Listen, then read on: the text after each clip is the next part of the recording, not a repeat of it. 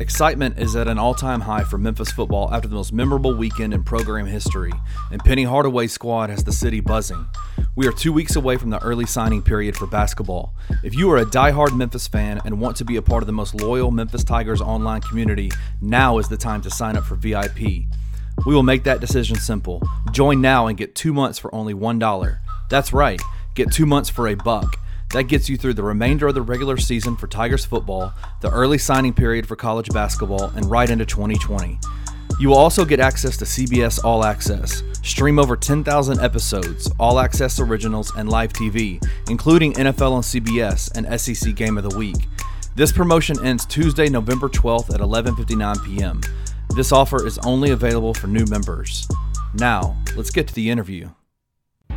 Welcome to Tigers in 20 Off the Boards, a Go Tigers 247 audio podcast hosted by lead writer Christian Fowler, where he brings you the latest interviews with players, top recruits, coaches, and more in both football and basketball across the city of Memphis and around the nation. Here is your host, Christian Fowler. Welcome back to Go Tigers 247 Tigers in 20 Off the Boards. I'm Kenny Stubblefield, the digital content creator for Go Tigers 247. Today we're joined by Richard Johnson, an attorney from Cleveland, Ohio, who is the plaintiff's counsel for the first college athlete lawsuit against the NCAA to ever get to trial and win.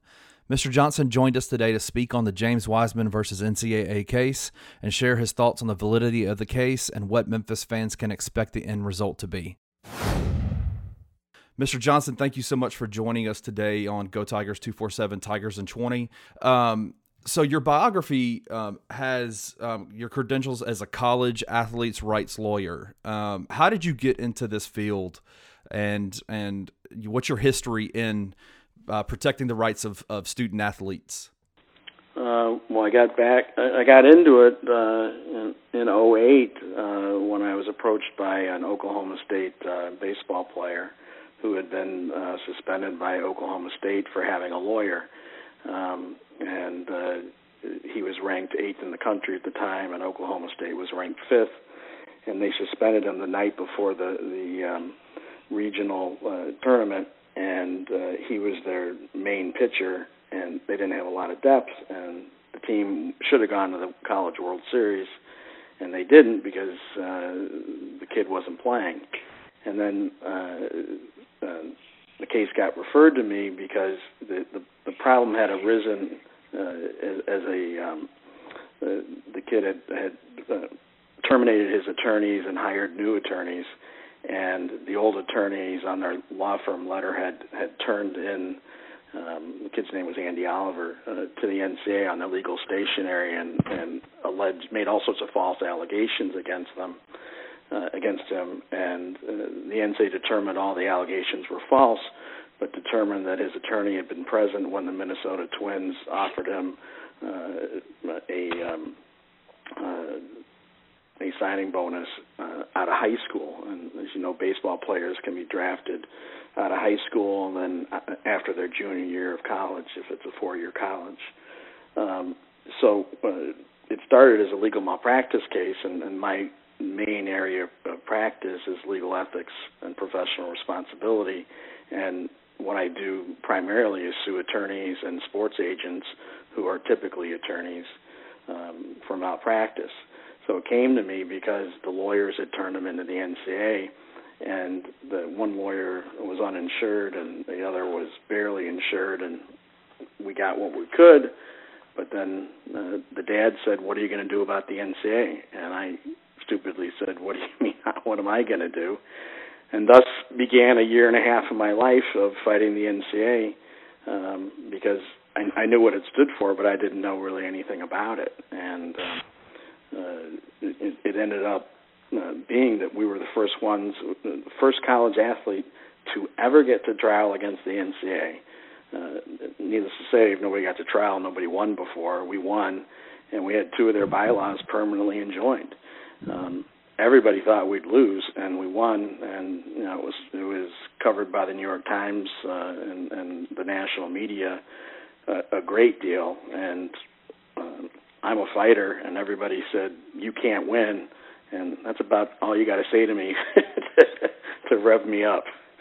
So and that, once I spent so much time with them and did depositions of the vice presidents in Indianapolis and saw what these people were about,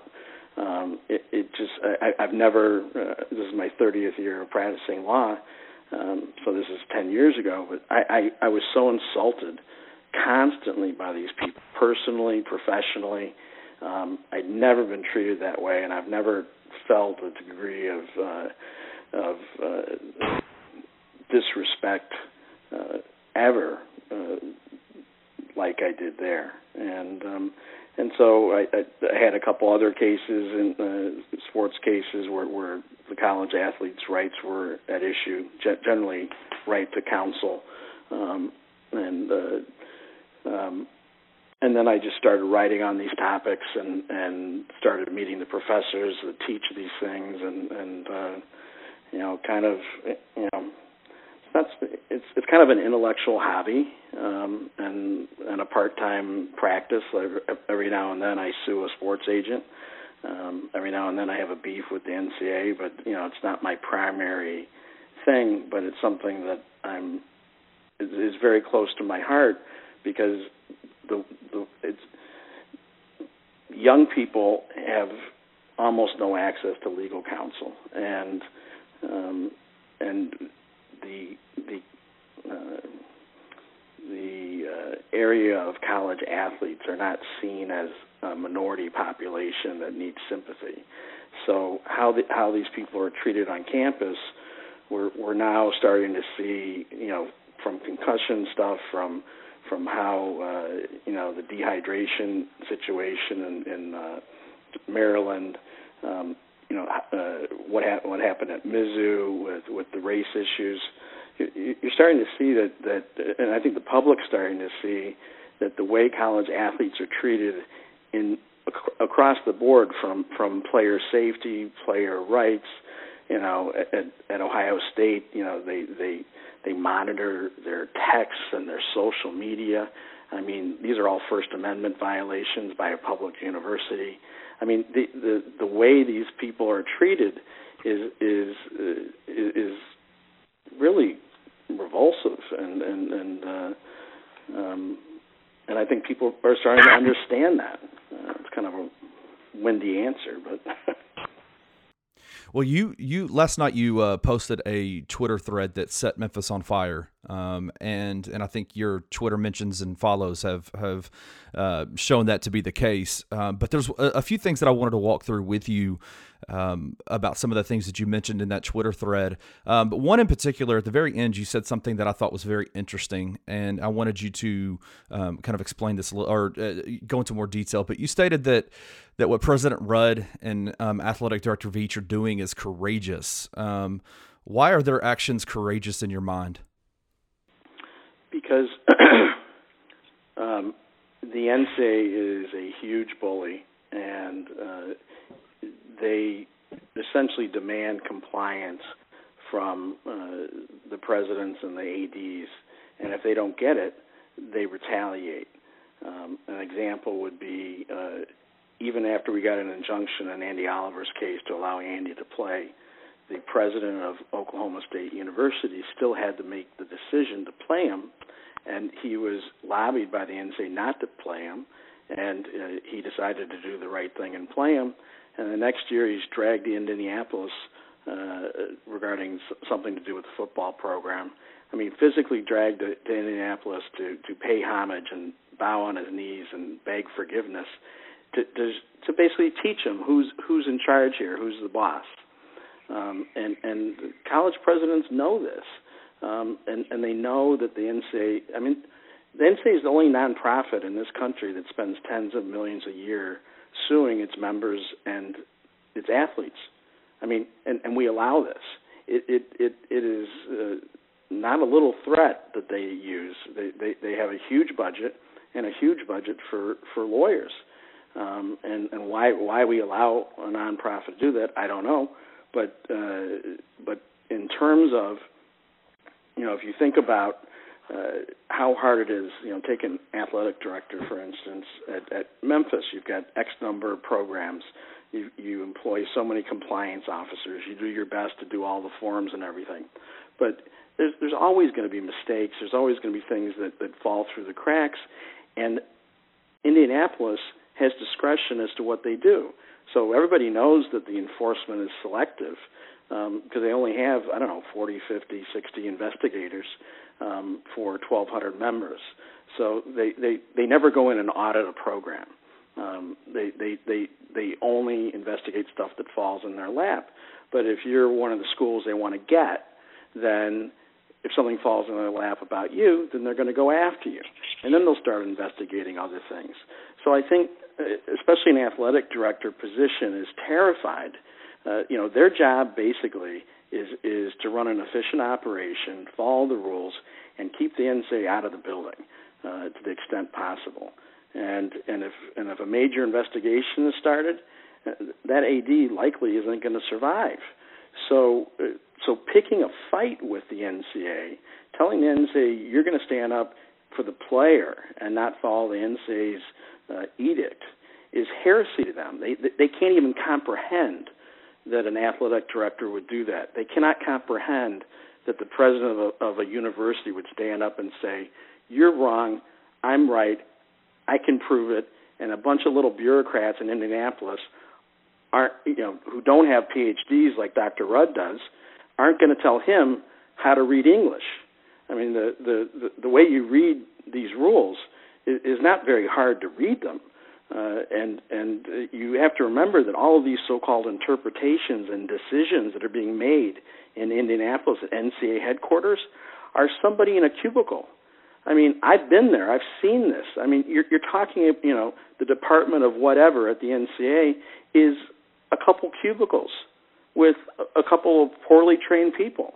I mean, people would be shocked at how unprofessional their organization is as they go around demanding, exactitude from everybody else.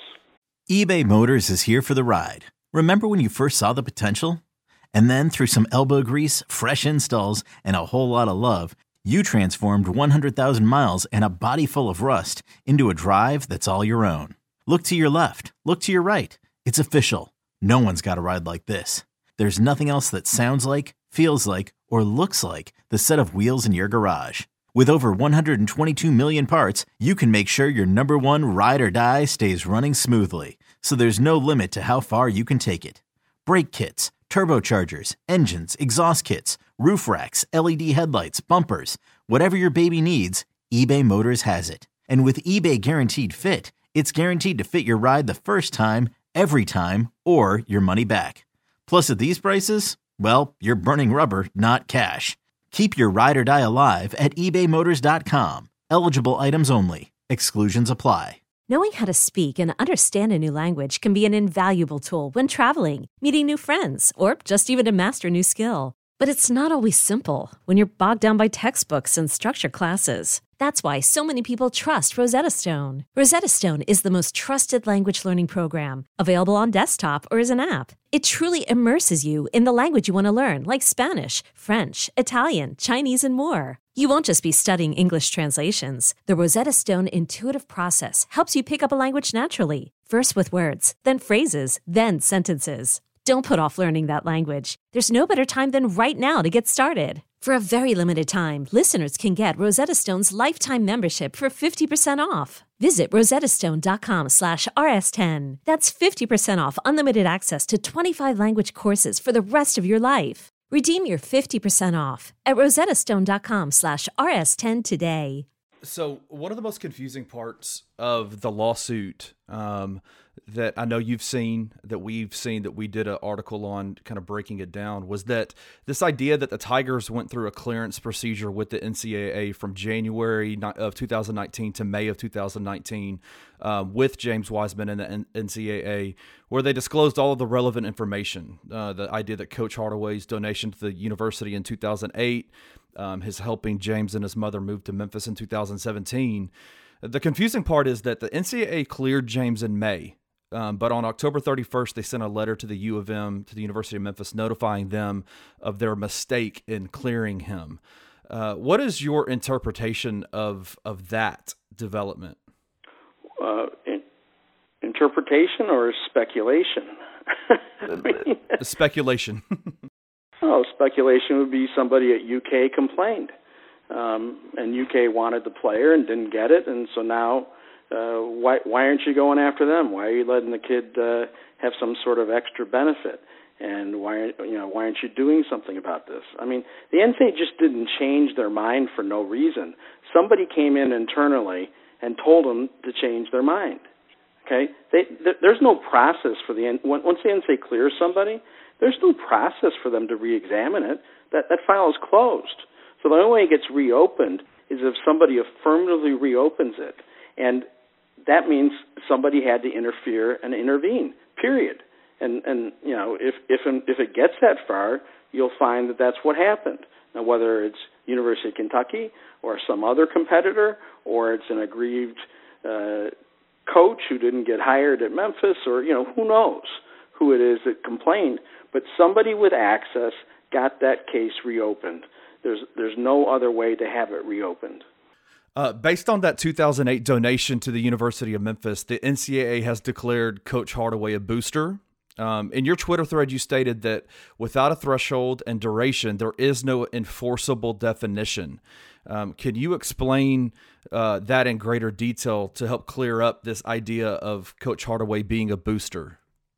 Well, yes, but that's part B of the definition. Part A is he has to give money to the athletic department or the athletic boosters.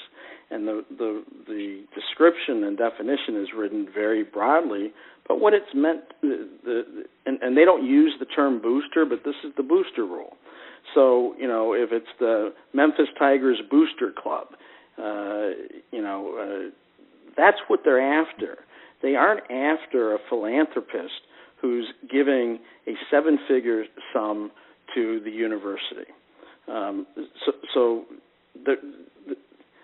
What they're trying to get to is people who, at the behest of the athletic department, meaning at the behest of the athletic director, are going out and trying to do what the athletic department cannot do on their own. That's the concept. That's what a booster is. So not only did he not give money to a booster club, he didn't give money to the athletic department, which itself is impossible. The athletic department is not a legal entity. The university is a legal entity, and it's not listed there. His donation was tax deductible as a charitable donation to a 501c3 tax-exempt organization, i.e. the University of Memphis. So he never falls into the definition of a booster. However, if you were to say, okay, for the sake of argument, let's just assume he's a booster, when does he stop being a booster? Well, the definition is both defined in Chapter 6 and Chapter 13 of the NCAA rule book, which is as big as a phone book, if people know what those are anymore. It weighs several pounds. It's gigantic. In Chapter 6, the duration is that the status is presumed, period. And in Chapter 13, the status is indefinite. Apparently now the NCAA is claiming that it's in perpetuity. Whether it's presumed, and that's just false. There's no such thing as in perpetuity. But, what does it mean to be, we're assuming for the sake of argument he's a booster, but where does the definition fall? If you give $1 to the athletic department, in addition to your ticket, let's say you were buying your tickets and instead of paying $10, you paid $11, and you said keep the $1 and put it in the fund for, some jar on the counter that was to benefit something related to athletics. You would technically be a booster. The rule is never meant to label small contributions unrelated to recruiting as boosterism, but the way it's written, anybody who gives $1 to the university is a booster. That can't be correct, and it isn't correct, and no judge will say it's correct. And what happens, as a lawyer, when you're drafting a clause, you both try to draft it as broadly as you can, so you capture all the conduct you want to, but then you have to be careful not to be over inclusive, because when you do that, you capture everything. So it's like a fishing boat trawling for fish, and they capture dolphins. Well, they don't want to kill the dolphins, so they've got to have release mechanisms in the nets so the dolphins can get out. They don't have it the way this thing's written. Either everybody who's given money to the university is a booster, and under their idea that would last forever, or under a reasonable interpretation, he's not a booster, but if he is, if he gave money in 2008, how long does that booster label last? And that's not stated. There's no standard there to decide that, and there's also no list, because the rule requires that the person be designated as a booster, and the university never designated them as a booster. Now, that might theoretically be a violation by the university if they were supposed to, except I don't think they were supposed to. But at least in theory, let's say somebody gave you $10,000 in a year, and the next 4 years they don't give you anything. At some point, everybody realizes you're not giving money anymore. At some point, everybody realizes you're no longer a booster. That's just common sense. So what is the standard here? And there are no standards. When you have a contractual provision like this, and these rules are contracts between the NCAA and, in this case, University of Memphis, any ambiguities are resolved in favor of the university and against the NCAA, because the NCAA drafted the contract. So that's how a court interprets this. So, if even if he was a booster, what is the evidence that he's still a booster in 2017? And I think that's when the money was given to the mom. And the answer to that is none. And I can't imagine a judge saying, "Oh, you're still a booster all these years later." I don't think a judge will say he was a booster to begin with. Building a Hall of Fame doesn't help recruit students. It rewards alumni. This is the coach is a wealthy alumni, and he's doing something that benefits alumni, doesn't benefit recruiting whatsoever. So. Mr. Johnson, thank you so much for taking the time to join us today, and I really appreciate your insight and input. I have two more questions for you, and then I'll let you go. But you mentioned in your tweet thread that James, Coach Hardaway, and the University of Memphis have actionable claims against the NCAA for breach of contract and tortious interference with contract. Can you explain the breach of contract and tortious interference? I know those are two separate things, but could you explain what you mean by that? Well, the contract is between the university and the NCAA, and the coach and the players are what we call third-party beneficiaries to that contract. Contracts impose a duty of good faith and fair dealing between the parties, and that duty extends to third-party beneficiaries. And when people act in bad faith, that is the opposite of good faith and fair dealing. So you have situations like with James, where they're basically doing the Lucy and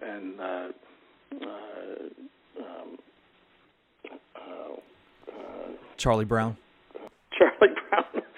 The Lucy and Charlie Brown scenario, where don't worry, pull the rug out. That's bad faith. You can't say, hey, you're approved.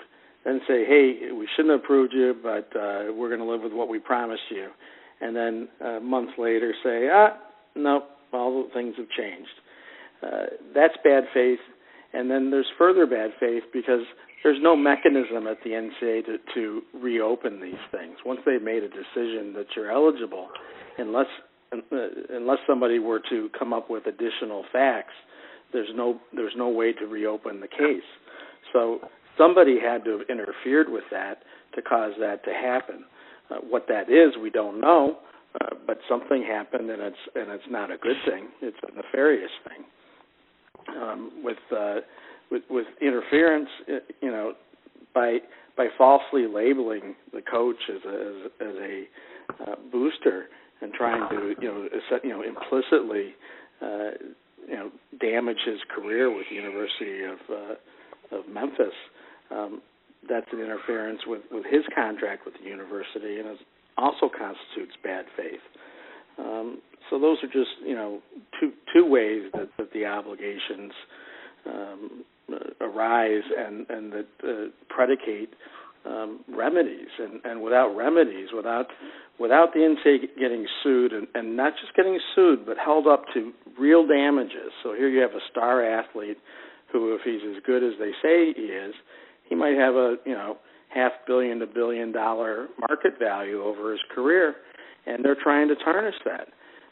He could get quite a big verdict from a jury in Memphis if they thought he was being wronged.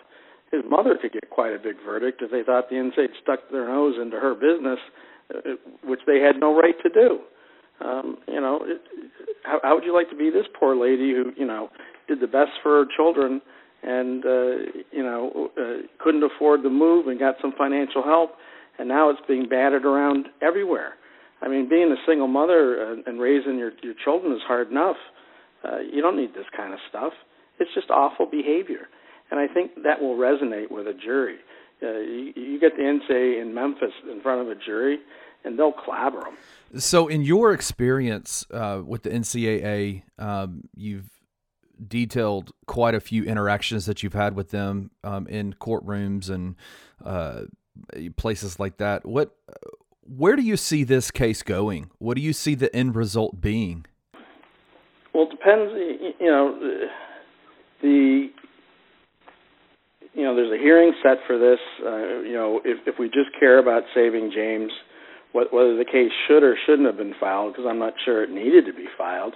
If they weren't going to suspend James, meaning the university, but let's say they filed it, as cover for the university, they just have to protect James through, April or thereabouts, and he'll be fine. But the coach and the university may face consequences down the line, and the university and the coach may have to sue the NCAA and on these same principles to teach them a lesson.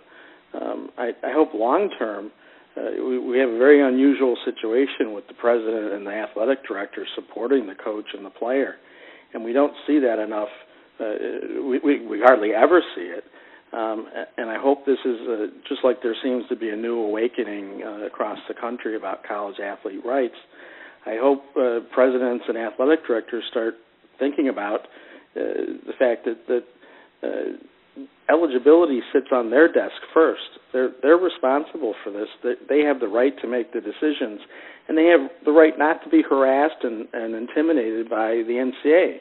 The NCAA exists to serve them. They don't exist to serve the NCAA.